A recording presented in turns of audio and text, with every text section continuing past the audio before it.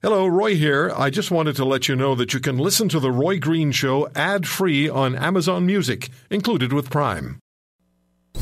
Proudly Canadian and making Canada proud. This is The Roy Green Show.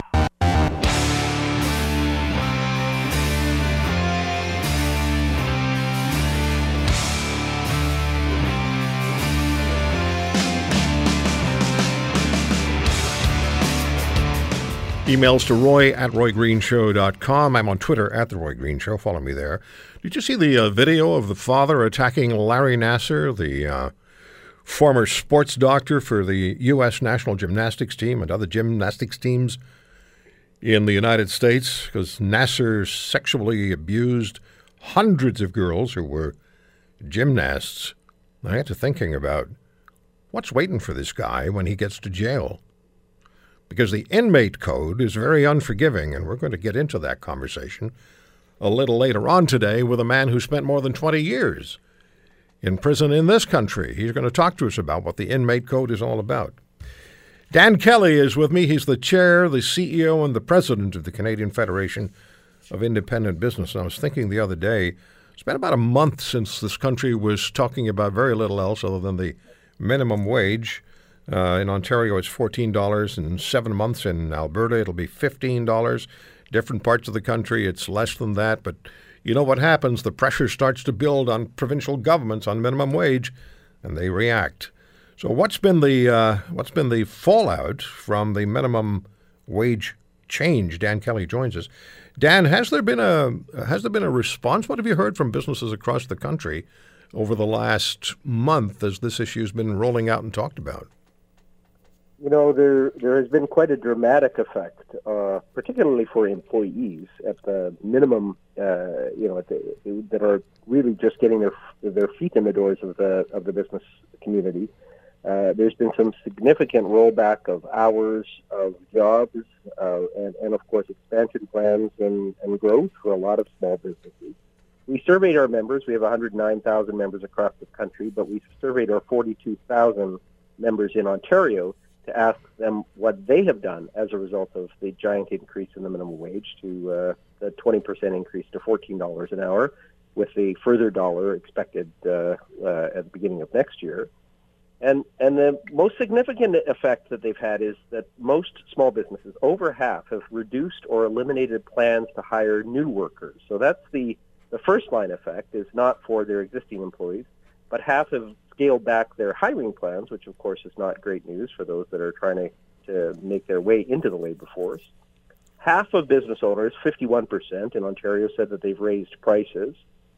50% said that they already have reduced or eliminated plans to hire young workers specifically. And this is one that worries me a lot, because, you know, if you're going to pay 14 or 15 bucks an hour, a lot of employers say if you're evaluating between two employees, you may take the guy that has some experience and not give the person that is inexperienced, that you're going to have to train, that chance.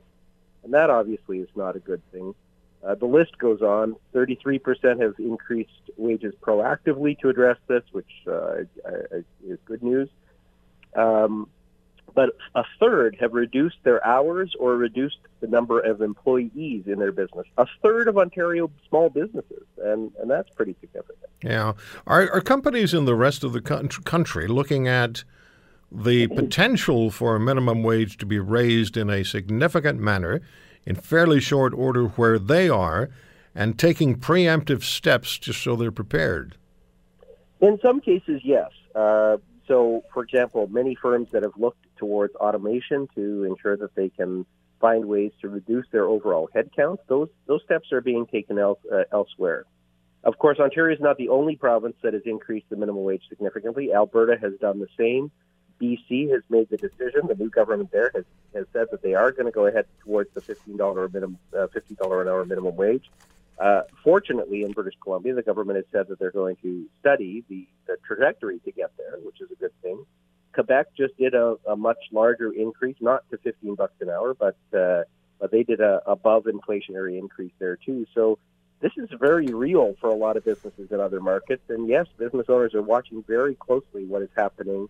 And of course, some companies that are national in scope it's kind of hard for you to increase your wages for your Ontario workers and then leave your people in Saskatchewan or in Manitoba behind. Mm-hmm.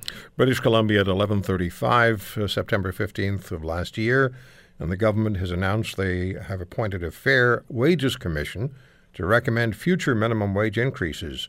So, and that's to find a sort of a middle ground between the minimum wage and living wage, but that leaves the door open for a potential significant hike in the minimum wage. Just had a caller, I want to ask you this question, Dan.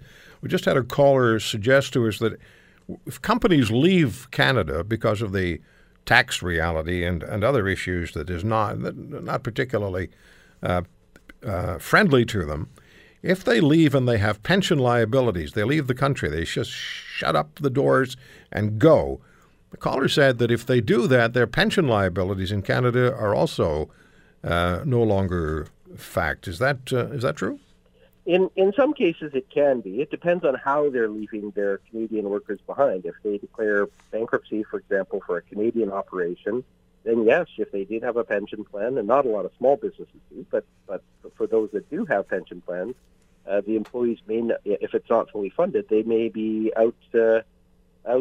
even in their retirement now, not with the full benefits they're expecting. We're certainly seeing that from governments in the United States, where they have declared bankruptcy, and the workers are just not getting the money at all. Mm-hmm. Well, there was the Sears issue in this country. Well, how are Albertans? I have about 45 seconds. How are Alberta companies, particularly the smaller companies, preparing for the $15 minimum wage in October? In Alberta, the natural wage levels are a little bit higher anyway, because of course the oil boom did ramp up wages fairly significantly. But there's a lot of firms that are being hard hit there too.